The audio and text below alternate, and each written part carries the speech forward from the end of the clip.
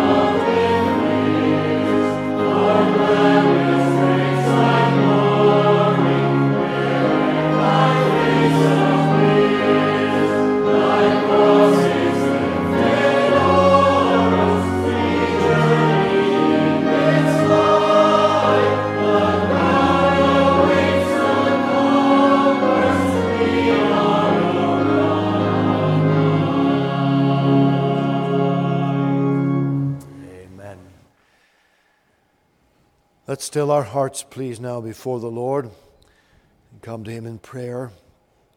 Gracious Father, once more we begin our service both in song and worship and in the worship of prayer. We come, Lord, to give thanks and to acknowledge that we are here once more by Thy sovereign, merciful grace.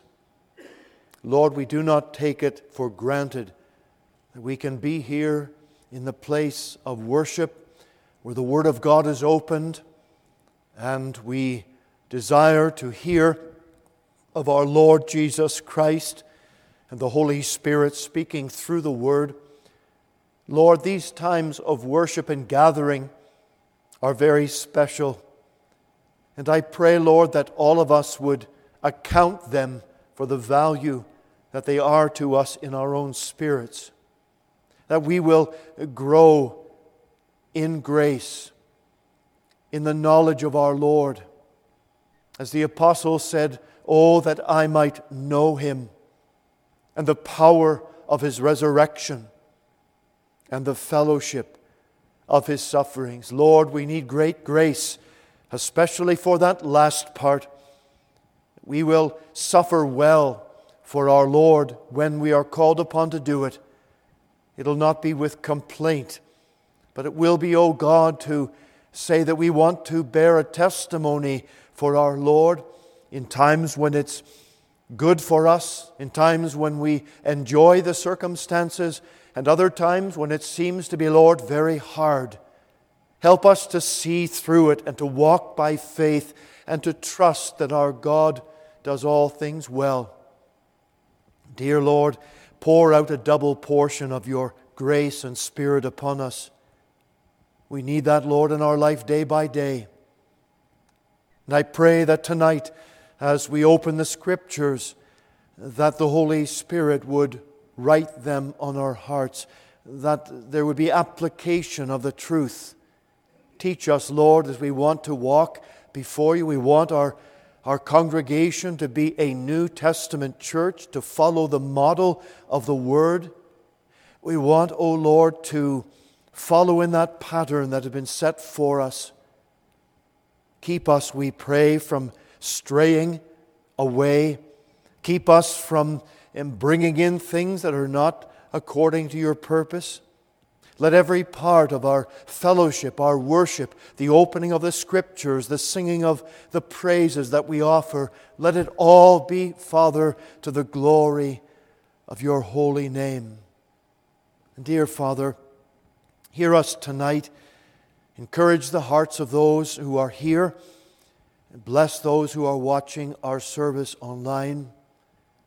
And dear Lord, we pray that as we have just come through a week of great blessing, of meeting each night in prayer, carry us forward, Lord, in the joy and strength of those times, and give us, we pray, a hunger and a thirst for more, and that the thirst we have for spiritual things will be quenched. Lord, the Spirit of God will show us from the Word how we might walk closer and know more of your joy and blessing. Help us to realize our possessions in Christ, in the gospel, to realize that, Lord, we've been forgiven of our sin. There is no condemnation against us anymore. We are seated in heavenly places in Christ Jesus. Let us walk each day in the joy and blessing and power of that truth.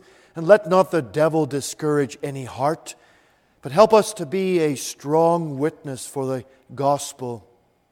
Help us to pray and to know the leading of the Spirit each day. We would say, lead on, O King eternal.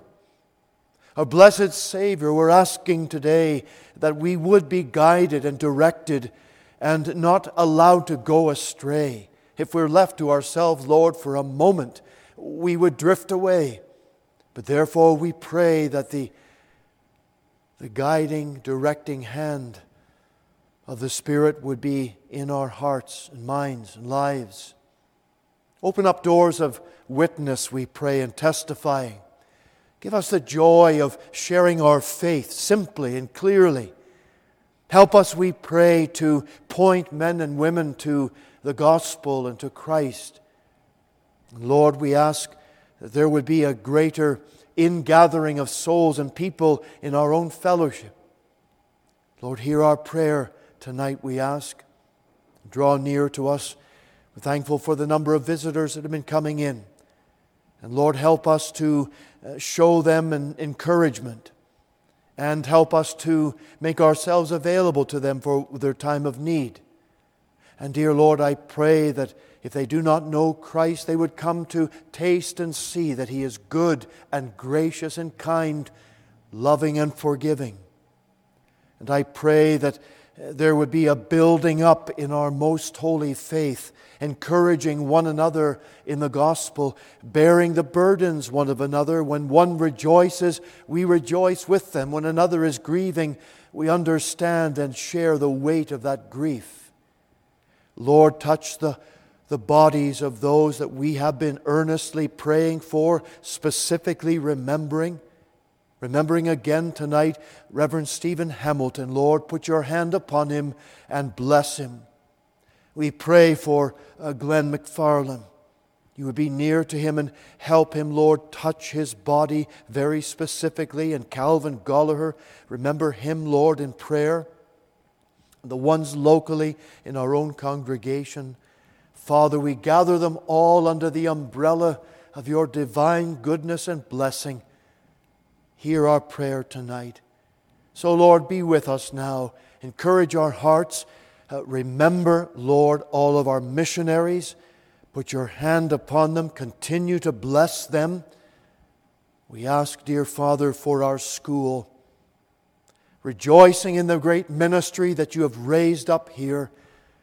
Dear God, put your protecting hand and rich blessing upon every single teacher, every parent, every student, everyone who is volunteering and helping from the administration right down. Lord, supply every need that we have. Be with us now, we pray. Bless us for this evening time. In Jesus' name we ask. Amen. Please, we'll continue in our praise to the Lord, number 224. And let's stand again as we sing.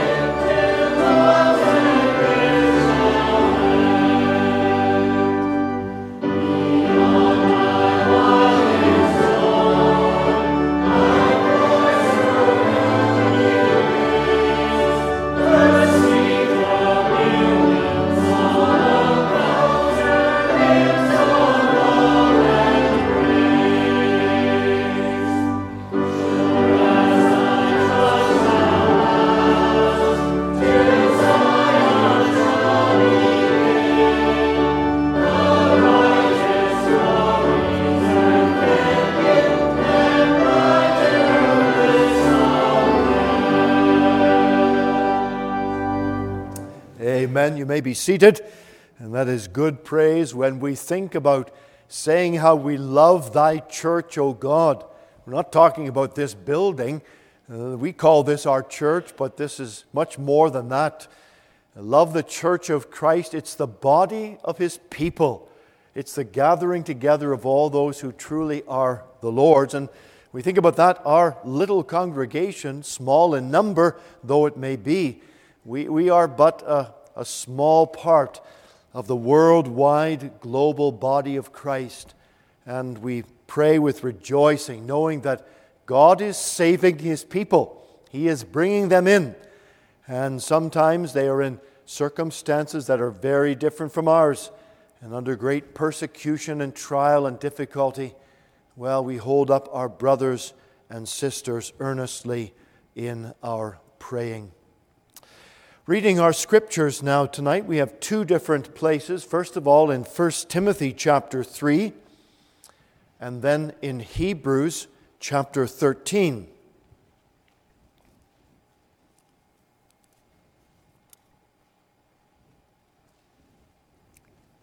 First Timothy chapter 3,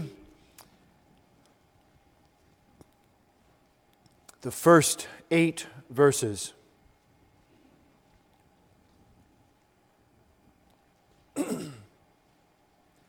This is a true saying. If a man desire the office of a bishop, he desireth a good work.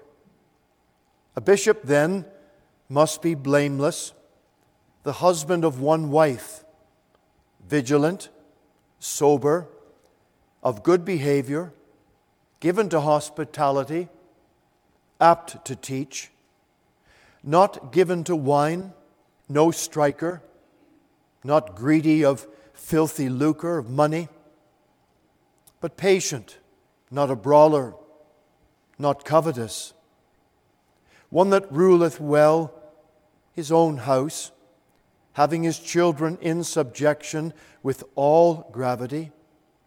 For if a man know not how to rule his own house, how shall he take care of the house of God?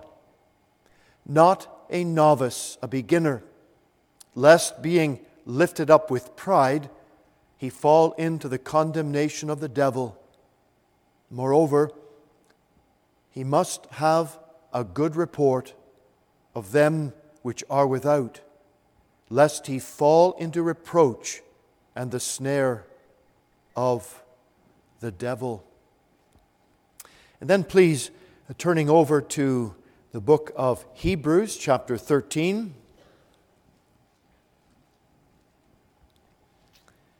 Hebrews chapter 13 and verse 7.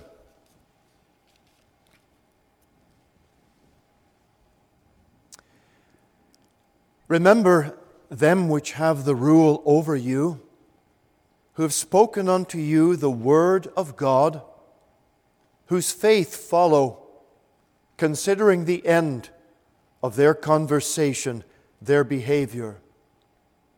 Jesus Christ, the same yesterday and today and forever. Be not carried about with diverse and strange doctrines, for it is a good thing that the heart be established with grace, not with meats, which have not profited them that have been occupied therein. We have an altar whereof they have no right to eat which serve the tabernacle, for the bodies of those beasts whose blood is brought into the sanctuary by the high priest for sin are burned without the camp. Wherefore Jesus also, that he might sanctify the people with his own blood, suffered without the gate. Let us go forth therefore unto him without the camp, bearing his reproach. For here have we no continuing city, but we seek one to come. By him therefore let us offer the sacrifice of praise to God continually, that is, the fruit of our lips, giving thanks to his name. But to do good and to communicate, forget not, for with such sacrifices God is well pleased. Obey them that have the rule over you, and submit yourselves, for they watch for your souls, as they that must give account, that they may do it with joy and not with grief, for that is unprofitable for you. May the Lord bless these readings to our own hearts tonight as we have read. And as I mentioned this morning, I want to speak to you tonight on the office and the responsibility and the character of the elder as we are making our own preparations in this congregation for the election of two new men to that office.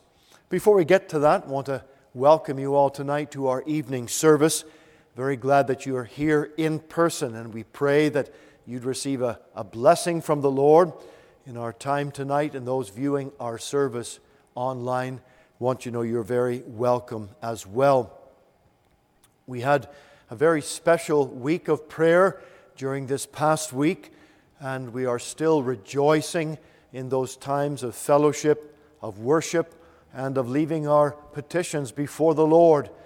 We focused each night on a different aspect of what we feel we have need of and for the ministries God has placed within our hands.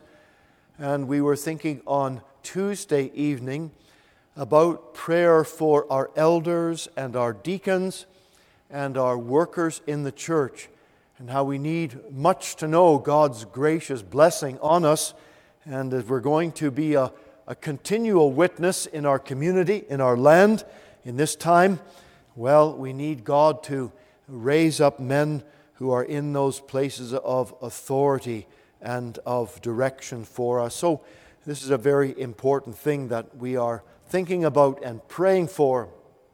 Today you will notice that the members of the congregation, that list has been posted for you in the bulletin board out in the foyer.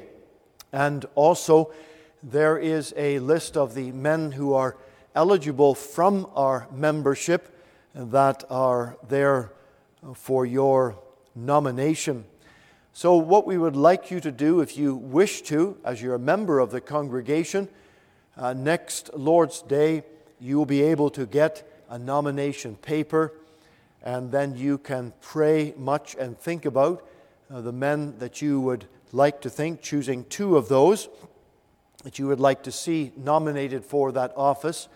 And then on the 11th of February, well, you'll be able to give those papers back to Mr. Fraser, who is the clerk of our session, and then he will be able to process those papers.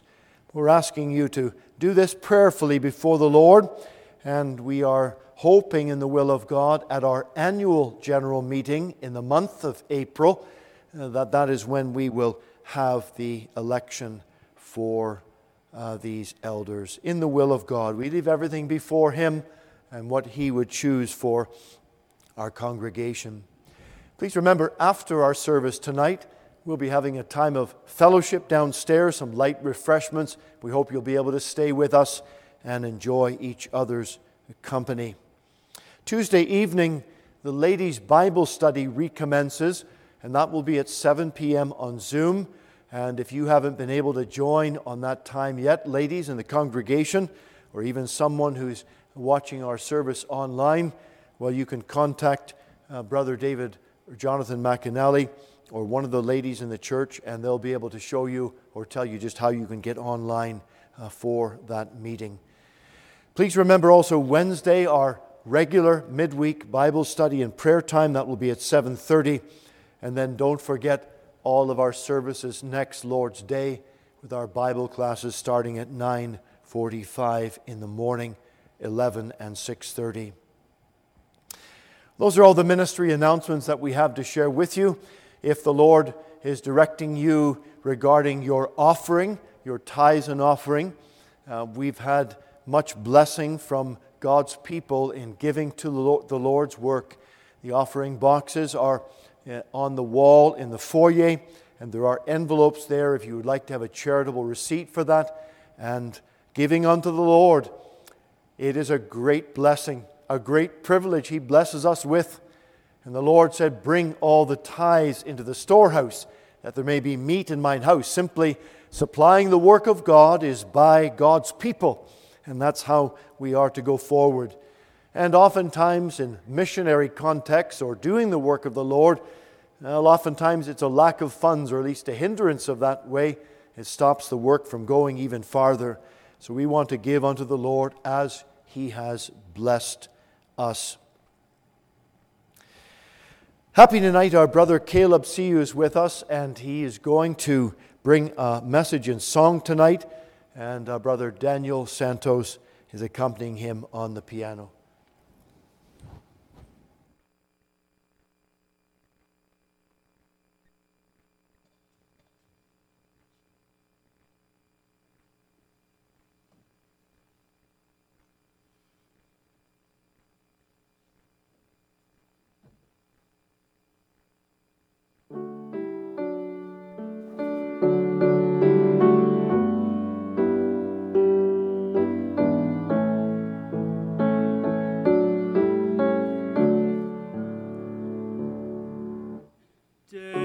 By day, and with each passing moment, strength I find to meet my trials here, trusting in my Father's wise bestowment. I've no cause for worry or for fear. He whose heart is kind beyond all measure gives unto each day what he deems best. Lovingly, it's part of pain and pleasure, mingling toil with peace and rest. Every day the Lord himself is near me with a special blessing for each hour. All my cares he fain would bear and cheer me. He whose name is Counselor in power, the protection of his child and treasure is a charge that on himself he laid. As thy days, thy strength shall be in measure. This the pledge to me he made. Help me then in every tribulation, so to trust thy promises, O Lord, that I lose not faith's sweet consolation offered me within thy holy word. Help me, Lord, when toil and trouble meeting, ere to take as from a father's hand, one by one, the days, the moments fleeting. This I preach, the promised land.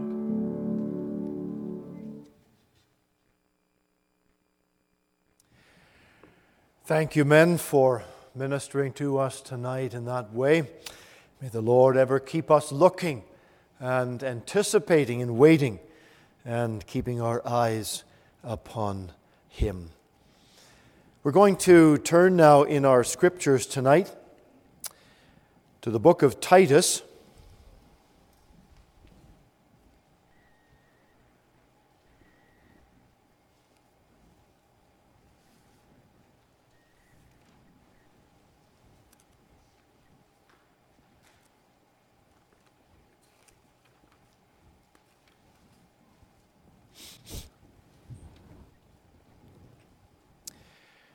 The book of Titus, chapter 1.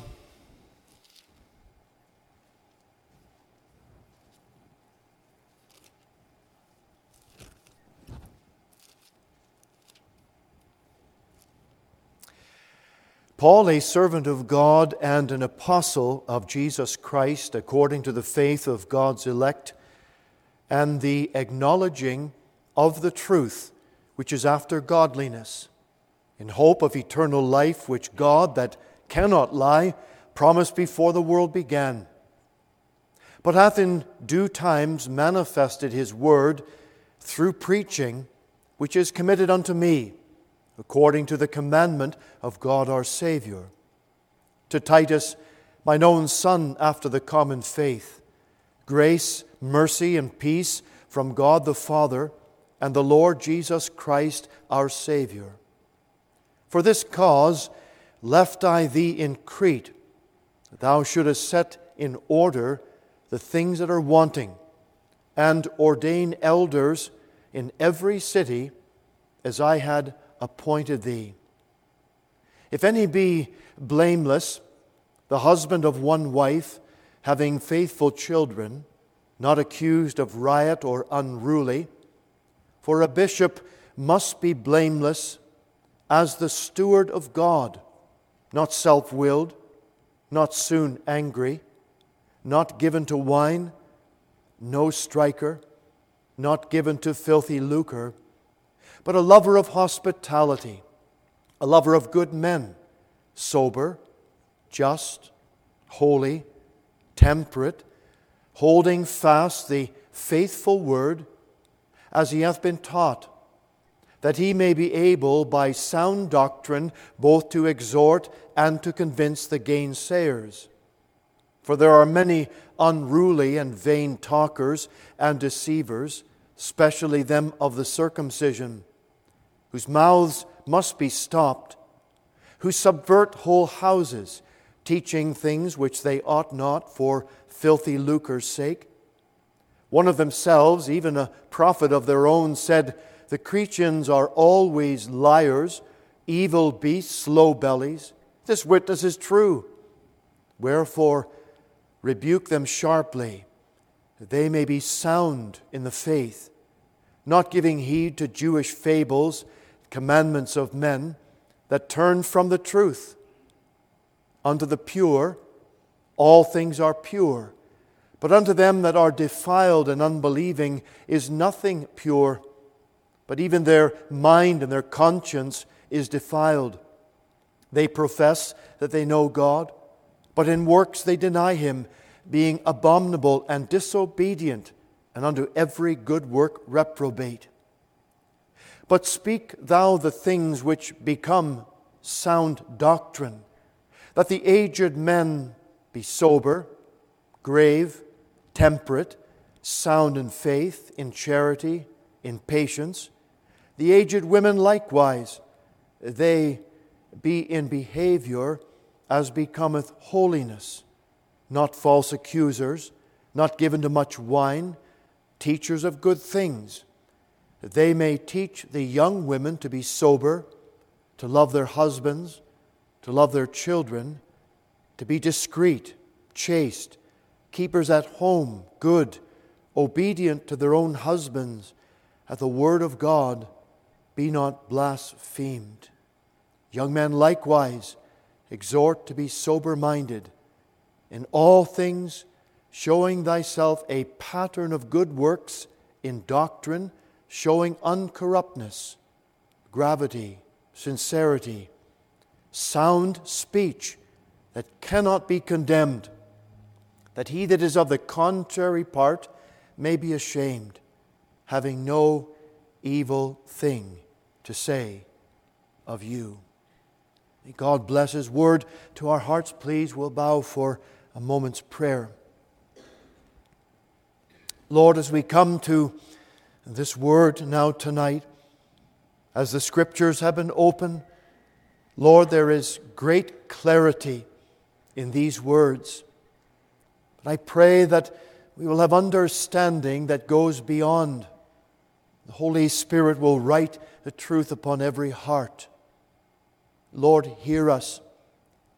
As we desire, Lord, to have our fellowship and our church directed by the Scripture, we want to follow the pattern of the Word as closely as we can.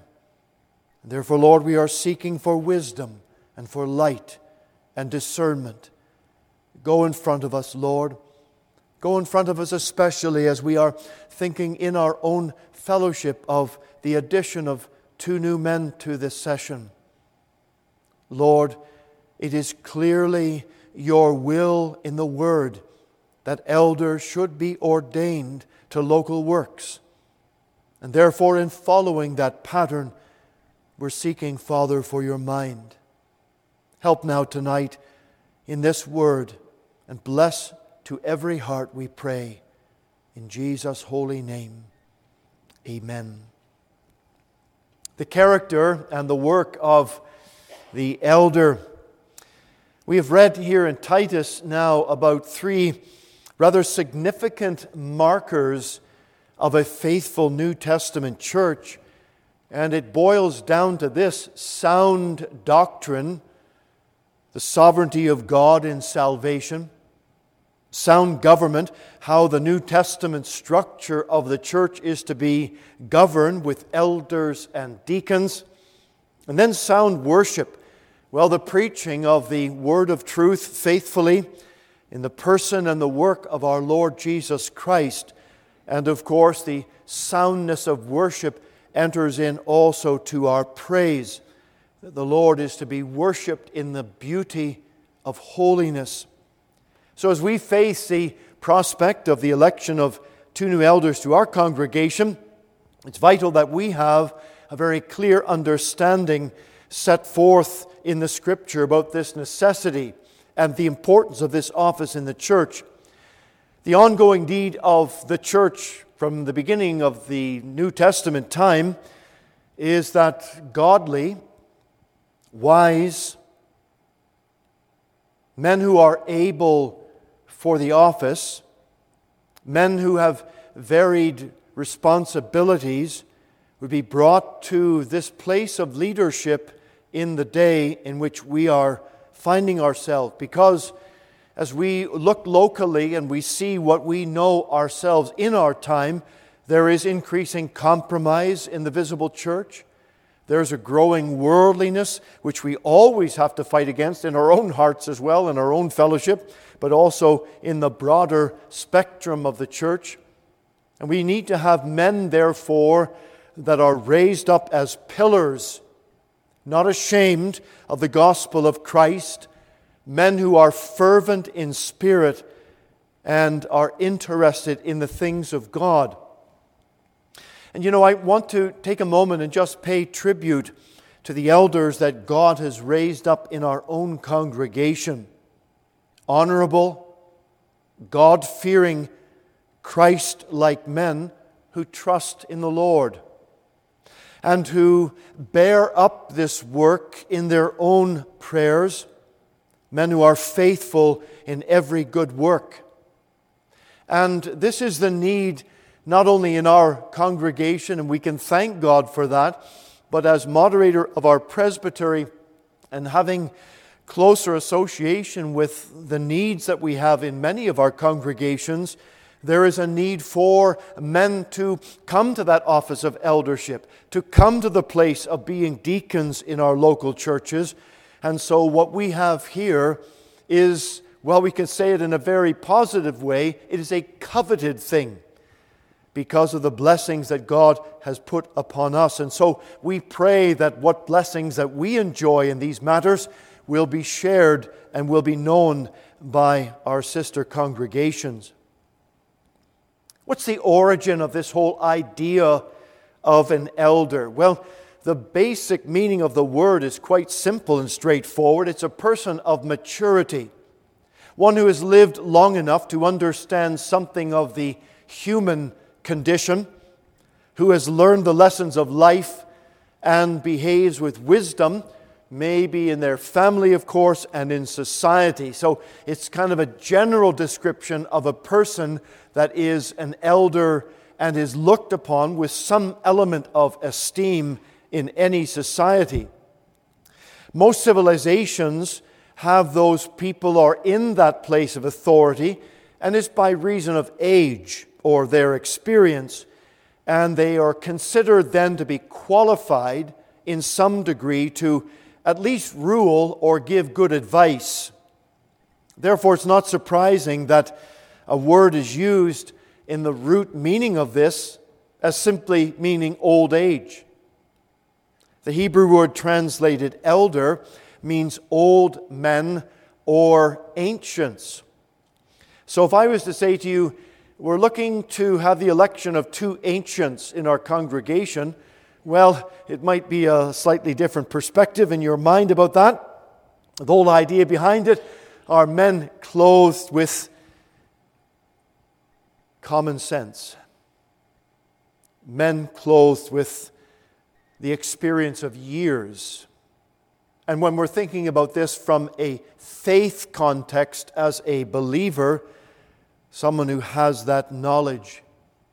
The first reference to this in the Old Testament by way of a plurality of elders or more than just one in a place of authority We find that in Exodus 3, verse 16, where God told Moses to gather the elders of Israel when he was going to tell them in Egypt that they were going to be delivered. So at that time there were men who were known by the people of Israel, the children of Israel at that time. And then a little bit advanced in Exodus 24, verse 1, after they'd been brought out of Egypt, there was a fixed number of 70 elders, and they were commanded to come to the tabernacle, and the Lord said he would take some of Moses' spirit and place that upon them. And the idea behind that was they were going to stand with Moses. They were going to share some of the burden that Moses had in the governance and oversight of all the children of Israel. So according to Deuteronomy, the elders acted as judges. What did they do? Well, when there was an apprehension of criminals, murderers, when there was some conducting of inquiry of either wrongdoing or a judgment question, settling of marriage problems, in the cities of refuge that were set up, 3 on one side of Jordan, 3 on another side. So if someone was fleeing from someone who thought they had committed a crime, if there was a murder in question, they could flee to a city of refuge, and the elders in those cities had to adjudicate, was the person guilty or were they innocent? And so they had that responsibility upon them. On the other side of the coin, not always did the elders act in right ways, because in Samuel's day it was the elders, were the elders as a group that desired to have a king. And we thought about that on Friday evening at the week of prayer. We were considering something about that situation, but here was a case where it didn't turn out always the best. Now in the New Testament, the elders of the Jews, they shared responsibility and governance with the chief priests in determining religious matters, and that the office of the Jews was a continuation of the Old Testament that was brought through. So in the New Testament church, we find this work and position of an elder defined as there is going to be the operation within the church itself. And there are 2 words that are used in the New Testament interchangeably for the office or the position of an elder. And the one word is presbyteros. It means an older man, referring to age or rank, from which the word presbyter and our word Presbyterian comes from. The other word is the word episkopos, which means overseer. And sometimes it's translated by our translators in the Authorized Version as the word bishop. The root of this word is the word scopio. It means to look, to examine, to be critical in that examination. And we get some of our English words like telescope or stethoscope from that, which means to examine something either close or far off. Turn with me for a moment to the book of Acts chapter 20.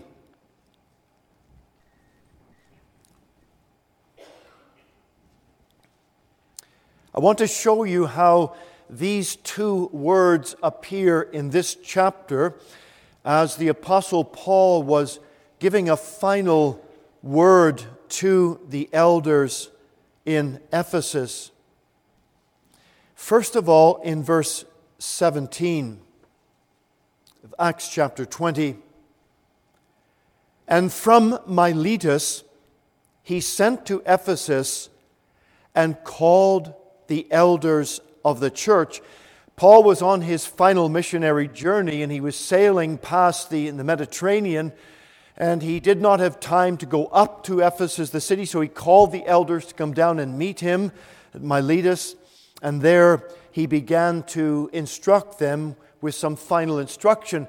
But the point is that the word elders there is the word presbyteros.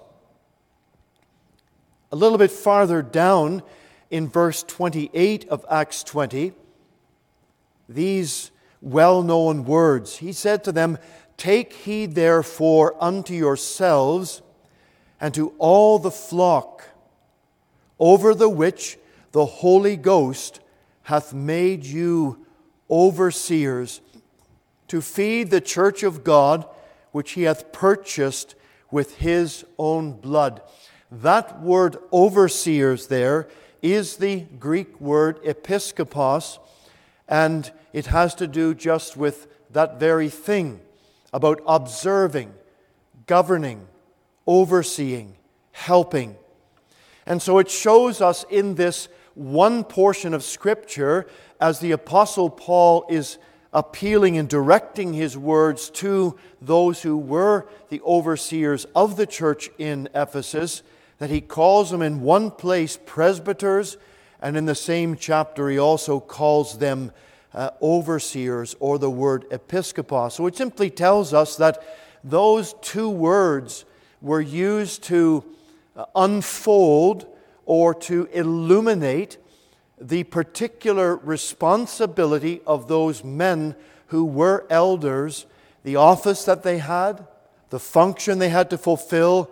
And we learn further in 1 Timothy and Titus about the character of these particular men.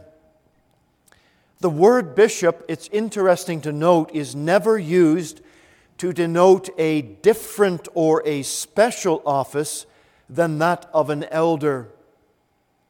In Philippians chapter 1 and the opening verse, Paul and Timotheus, the servants of Jesus Christ, to all the saints in Christ Jesus which are at Philippi, with the bishops, the episkopos, and the deacons. And what's interesting to note here is that the bishops are plural, so it's not just one. It's used in the plurality of elders, and also it is separated from those who are the deacons. So there are two main offices that we are talking about here and emphasize, and within our governance, that is exactly how we approach that with the establishment of elders and of deacons. The Scripture makes a distinction here also between what is known as the teaching elder and a ruling elder. And you would have to go to 1 Timothy chapter 5 and verse 17 to understand that.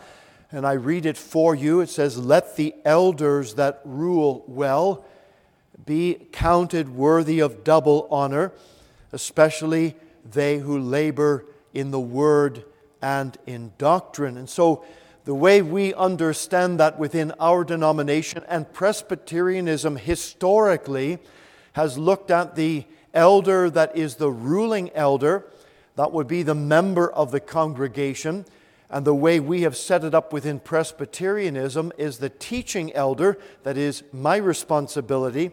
But I am not a member of this local congregation. So if you look at the membership list, my name's not on there. And the reason for that is quite simply that the teaching elder is a member of presbytery. And so all the teaching elders, all the ministers of our local congregations, they have their membership in the presbytery. And the reason behind that and for that is for structure and order and check and balance.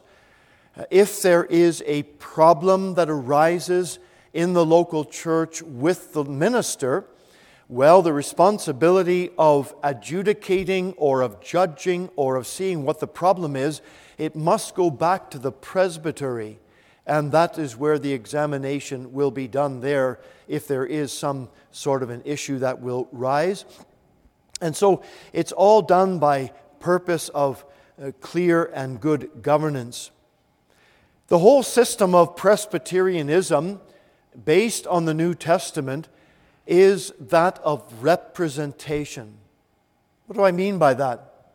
It means that those who are members of a local congregation, they are the ones who have the responsibility to elect deacons, to elect elders and to elect the minister for that congregation. And so once the congregation votes to choose who they want to be their representatives, as we are seeking to do with elders, then the congregation is then governed by those representatives that have been chosen by the local church. When we were looking to elect elders, you may have heard me mention a couple of weeks ago about seeking moderation from the presbytery. And that's just a word that simply means we are informing the presbytery what we intend to do in our local congregation to have an election for our elders. And so when the presbytery receives that request, they will then vote to say, yes, we acknowledge that this is a good thing and there's no reason why that cannot go forward, and so they would vote to allow that to proceed forward. Now, some people might be wondering, well, why is it that we should allow an outside body of the presbytery, who are ministers not part of this local congregation, and the other elders in the other churches, why should they be voting to say whether we should have an election of elders or not? When you understand the whole way of Presbyterianism works, you will find that all these things have been set up in place as way of guards and protections for the local congregation. So that if something begins to go wrong in a local church, if there is a problem that rises up somewhere, someplace, and the people in the pews want to know, well, how is the safeguard here? How can we be protected if there is something that's not going on right? Well, that's where you have an overseeing body of the presbytery that will help and give assistance and aid in this. So that one church is not going to go rogue. They're not going to run away and do something completely away from the constitution of what they have agreed to be a part of. And that's why it's helpful to have these things in place. But once an elder has been chosen by a local congregation, and then they are ordained by the laying on of the hands of the presbytery, now they become under God, God's servants. They become God's ministers. And they're not part of just a club. They're not part of just an organization. But they are ordained before God to be His servants, to conduct the business of Christ's church. And now, my dear friends, you see the level of responsibility and the level of accountability takes a whole new level. And that's why it's important, as we are calling and asking the congregation to think seriously about this. Because what we're talking about here is the God-appointed means of governing and guiding and disciplining within the local church. And it's the Lord's way. It's the Lord's way of maintaining His local assemblies. Literally, elders and ministers are the Lord's governors. And as we think about that tonight, giving you an extensive definition and some examples of the background of what it means to look at eldership. And I want us to think, please, now in the first place about the requirements for an elder. It goes without saying that in order to govern the church of Christ, a man must be a member of that church. Now, this has a twofold part to it, because in the first place, it is not talking about just being signed up as a member of the local church. It is in the first and foremost being a member of the body of Christ. Being someone who is born again by the Spirit of God, and they have been joined to Jesus Christ as their Lord and Savior. They are born from above. And being born again by the Spirit of God, they then have the first step in qualification. But then in the local church context, there must be an order and a structure of membership if there's going to be proper governance, and that same man must be a member in good standing within the local church. An elder in this denomination must show those two qualifications. And when we think about that, as far as the Scripture unfolds to us what those requirements or qualifications are, the elder must be a man of faith. He must be a man who knows and loves Christ as his own Savior. He must be a man, evidently, that has spiritual maturity. And he must be a man of prayer. There are two main passages that deal with the qualifications of an elder in 1 Timothy chapter 3 and in Titus chapter 1. We read extensively from Titus chapter 1, and in the personal life of a man qualified to the position of an elder, they must be vigilant, sober, of clear thinking, in control of self or exhibiting self-control, given to temperance, which is another word simply meaning self-control. And we are given specifically these aspects of not given to wine or of anything that leads to irrational actions. Always in self-control. The qualifications go on to speak of good behavior. The Greek word is kosmios, and it means modest. And it's interesting, it comes from a word that has to do with the earth or the world, cosmos. And in that sense, in the arrangement of forces that are moving in an orderly manner. You think about that as it's put to the qualifications of someone to take the office. They must be a person that is in control, that is moving in an orderly manner under God and before the Lord, so that there's not radical extremes, not someone who is given to excesses, not someone who is not contained and controlled in their own thinking and life. But it goes on, someone is not to be greedy or covetous of filthy lucre, of dirty money. Someone who is going to be accurate and honest and fair in their income, in how they do their business in the world. In other words, it's not something that's going to be under the table types of transactions.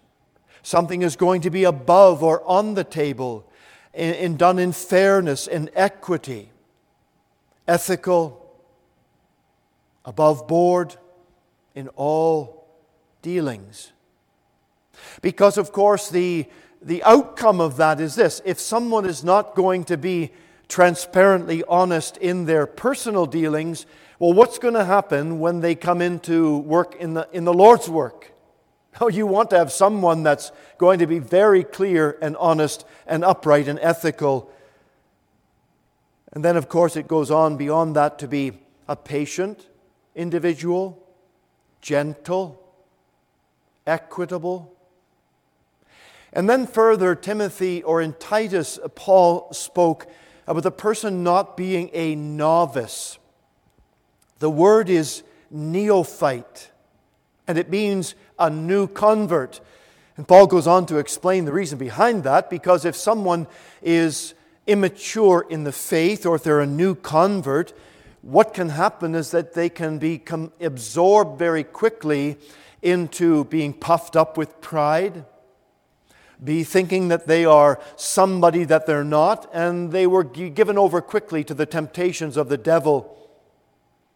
And so a person has to be mature in their thinking. So we deal with the qualifications in personal life, but then there's another category that comes into family life. And the elder is said to be the husband of one wife. In other words, he is not to be a polygamist.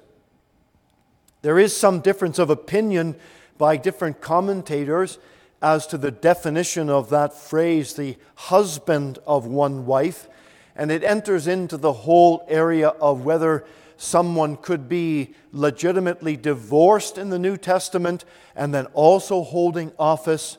It does not mean that someone who is a widower cannot be remarried at that point and then able to hold office in that sense. But our denomination and our fellowship have really stuck to the meaning here in this sense that someone is not to be the husband of more than one wife at a time, not to be a polygamist, but also to be the husband of one wife, not a divorced person that is remarried and then trying to hold the office of an elder. In 1 Timothy chapter 5 and verse 2, it speaks of elder women. And the word there is presbyteros. And in that portion, some may think that there's an indication that women would have a place in the eldership, in the governance of the local church. However, in that same chapter in verse 1, it is not speaking about the office of eldership, but of age and of seniority, and the need to be respectful and gentle to those who by reason of years deserve such respect. And that has to do with whether it's a man or a woman in that sense, and it is the respect of eldership in that sense of years. So the elder is to be a person and one who rules his own house well, we are told. One who governs his own home with authority and with truth and fairness, because in so governing their own home, they are to, by extension, be able to govern the house of God with that same fairness and truth and equity. Children in subjection with all gravity or with all seriousness. And Titus records this in this way, not being riotous or unruly. Because, of course, by extension, the same thing applies, that if the man does not know how to govern his own household, how then can that be applied to the house of God? John Gill, the commentator, he made this note.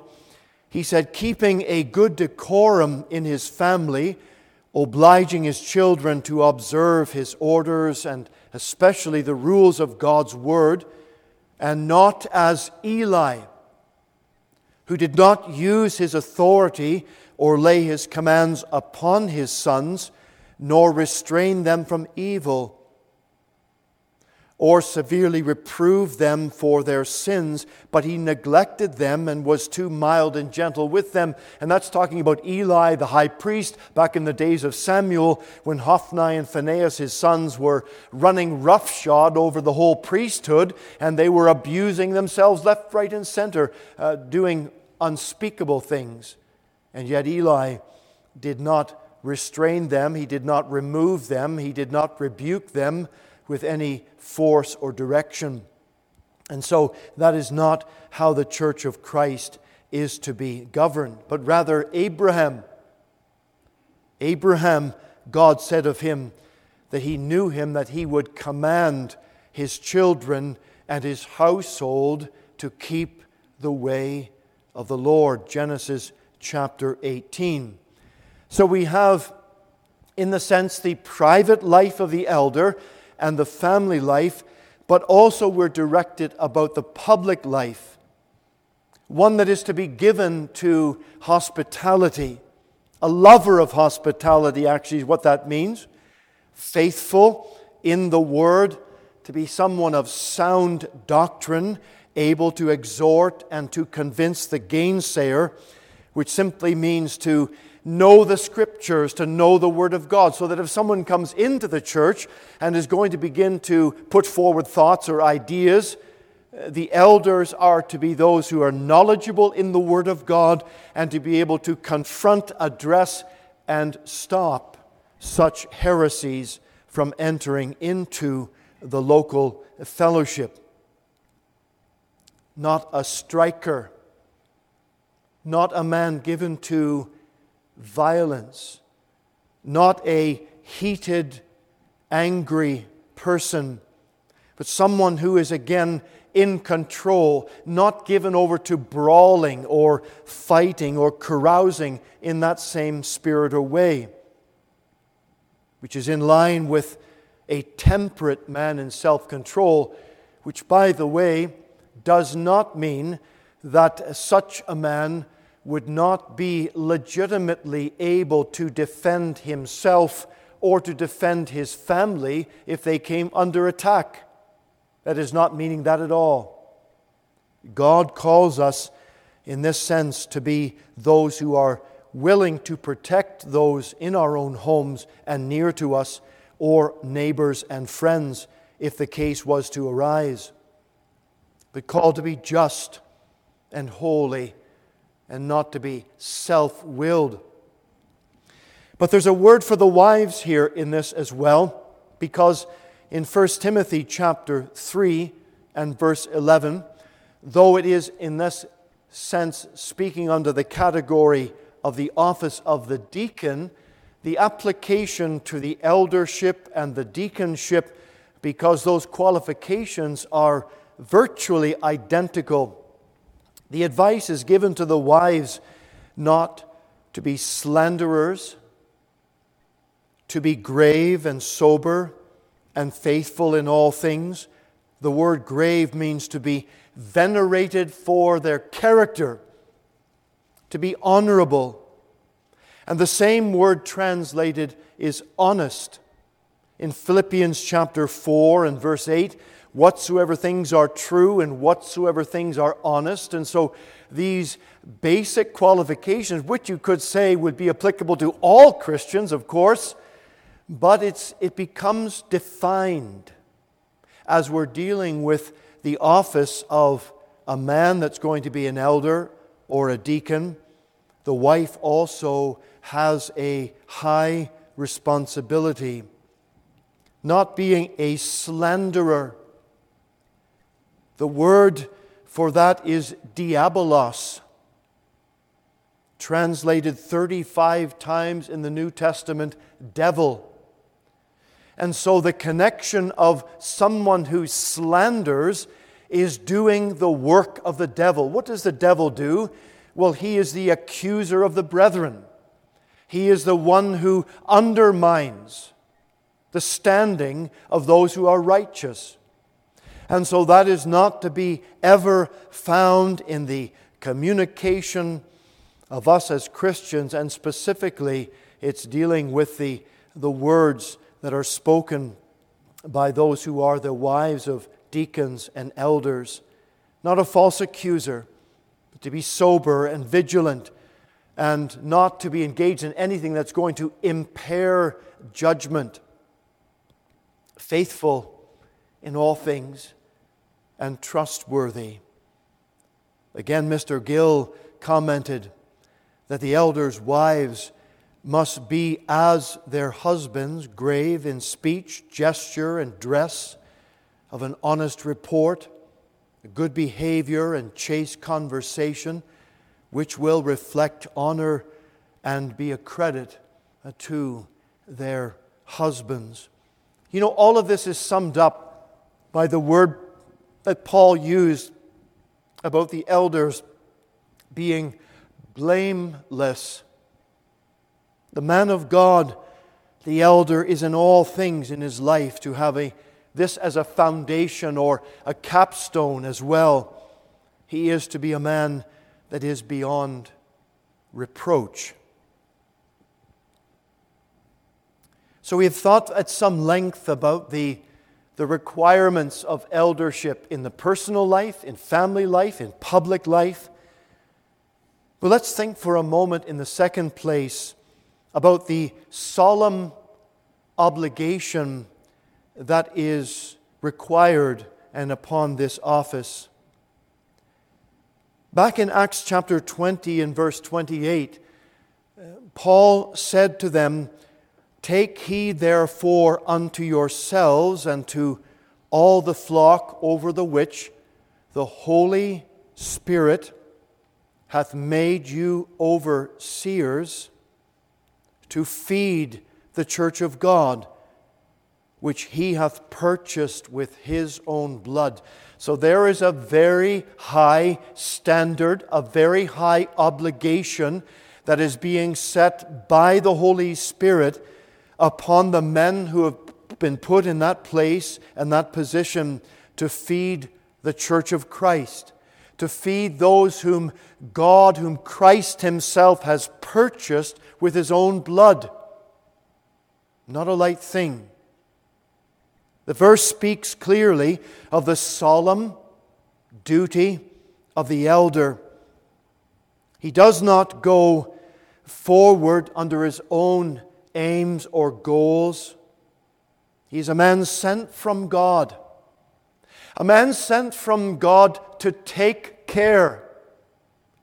Don't let your mind drift away with the idea of an overseer as some kind of a lord, some kind of a king that's going to rule and govern. But it's not that at all. What it is the idea of taking care or of giving care, a caregiver. That's really what an elder is in the local congregation. To see to the needs, to attend to the needs, to pray for those who are in need. Sent from God to do what? To feed the church. And how will that feeding be done? Well, all of us as elders, whether we are a teaching elder or a ruling elder, all have the responsibility of the oversight in the church before God to see, is the congregation being fed? Each year, as we prepare for our presbytery in May, there is an examination questionnaire that is sent out by the presbytery to every local church to be filled out by the minister and by the elders and by the deacons as it applies to the financial structure and the order and right business practices and so on. But the questions are put to the elders: is the congregation observing faithfully and the worship of God on the Lord's Day? Are we observing faithfully the Lord's table and the ordinances of the New Testament? And questions that go down through wanting to be assured that the local church, being cared for by the elders, that is being conducted and helped and forwarded. The highest price has been paid for God's people by the blood of Christ. You are the children of the Lord. You are under the possession of God. You've been adopted into His kingdom. But how does the Lord want to see the local church operating and going forward and growing and being encouraged? This is how the God of heaven has structured His local assemblies, to be overseen and to be helped and to be aided. In 1 Peter chapter 5, these words I read for you. The elders which are among you I exhort, who am also an elder and a witness of the sufferings of Christ, and also a partaker of the glory that shall be revealed. And he goes on, feed the flock of God which is among you, taking the oversight, not by constraint, but willingly, not for filthy lucre, but of a ready mind. That's again, that word comes up, filthy lucre, in Timothy and Titus, and now again in Peter. There's something important there to be emphasized, that the Lord sees the need for openness and honesty and good business practice among those who are said to be leaders in the local churches. So much has gone awry, gone wrong in local churches when you hear either of minister or of people in responsibility of the funds and finances of the church staving off with money. And we often talk about the charlatans of the faith healers that are bringing in millions and millions of dollars and living with opulence and living with, on so-called the Lord's money, living on what people have donated for the understanding of a good cause and the right cause of the Lord. There is good reason why the Holy Spirit mentions money 3 times here about this, how it has to be dealt with very carefully and openly and honestly before the Lord. Not to be lords over God's heritage, not to be those who are the kings over the people of God, but to be gentle and caring and loving. Remember, we are told, and we read in Hebrews 13 and 7, remember them that have the rule over you, who have spoken the word of God, whose faith follow, considering the end of their conversation, their end of their behavior. So when the 2 words that we've been thinking about that are used for elders, the word presbyteros and the word episkopos, these 2 things come together. They stand for both the office of the elder and the character and work and responsibility of the elder.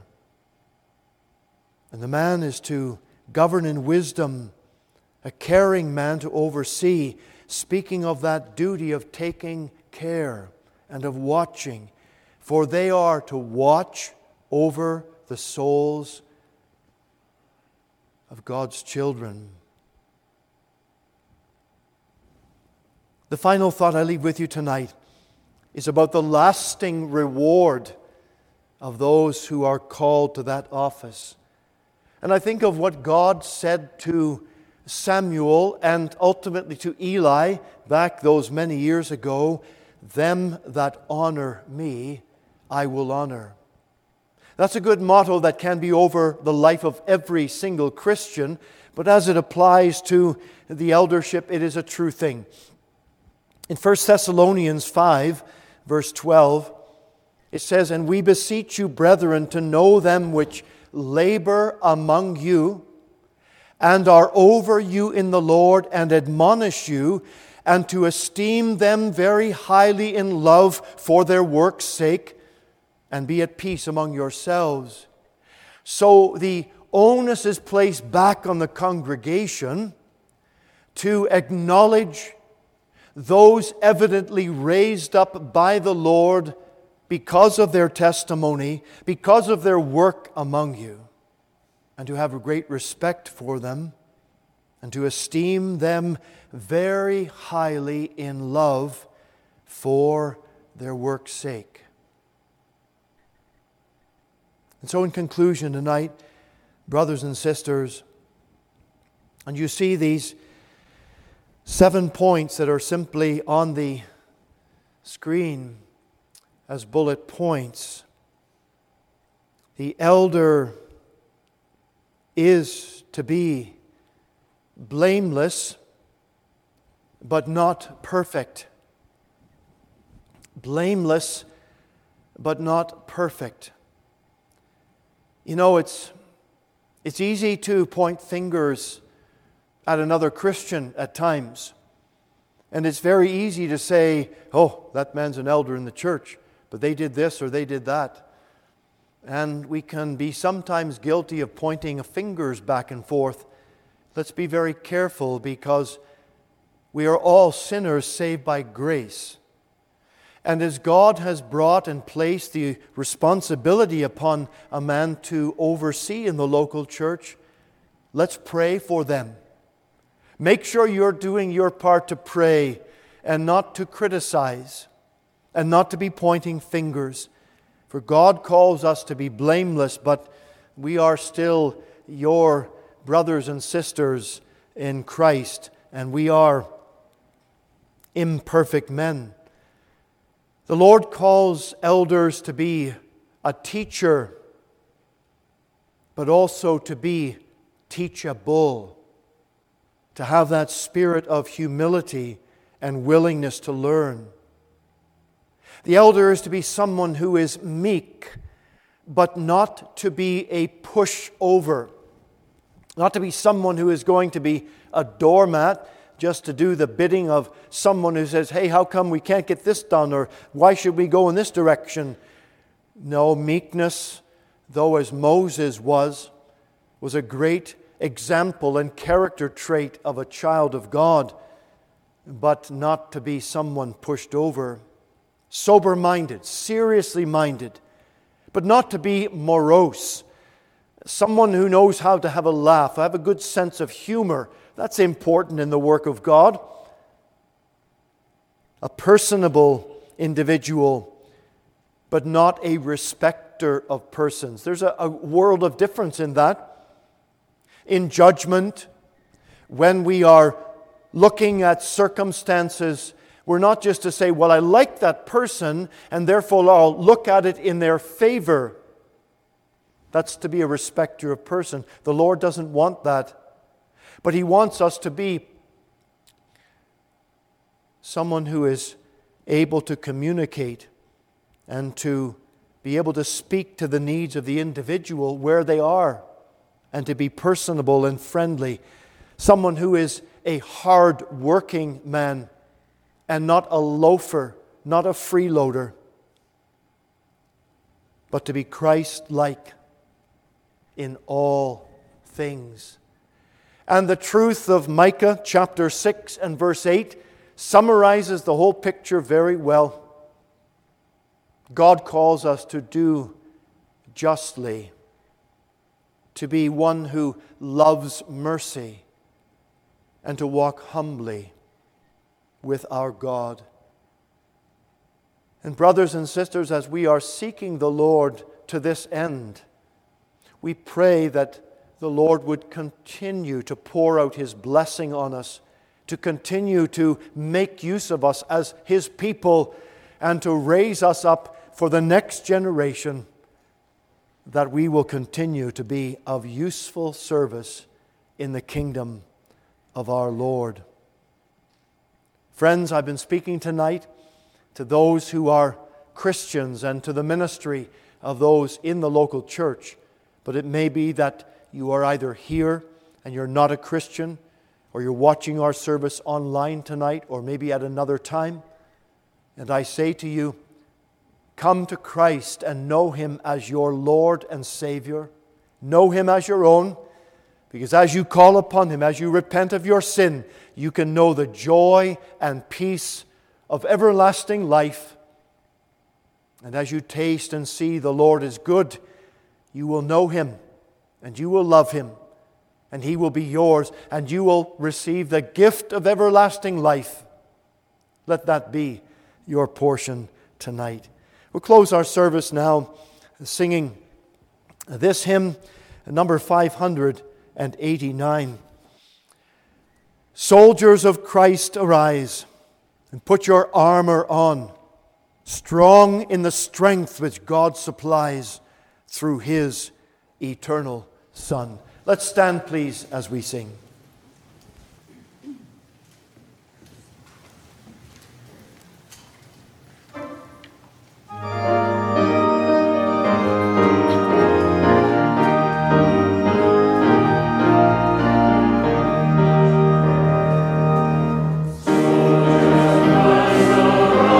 Arise and put your armor on.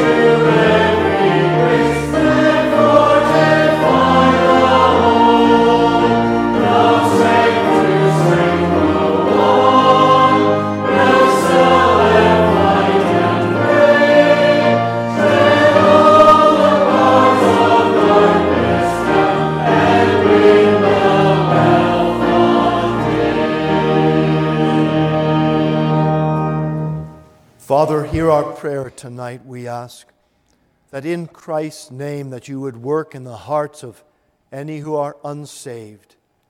Lord, save for time and for eternity. And Lord, write the truth of the Scriptures we've been thinking about upon each of our hearts. Let them settle down upon us. Let us take them home with us tonight. Pray over them. Seek your face, Lord, that we would know your divine hand revealed to us. Touch the hearts of the men right now in our own congregation, that you would place this burden of eldership upon them. For we have read, it is a good thing to desire the office of an elder. And so, Father, hear our prayers tonight. Bless our time of fellowship downstairs afterward. Receive our thanksgiving for the food provided, and most of all, Lord, for the good fellowship that we will enjoy. Part us now in your fear, with your rich blessing. For we pray all these things in Jesus' holy name. Amen.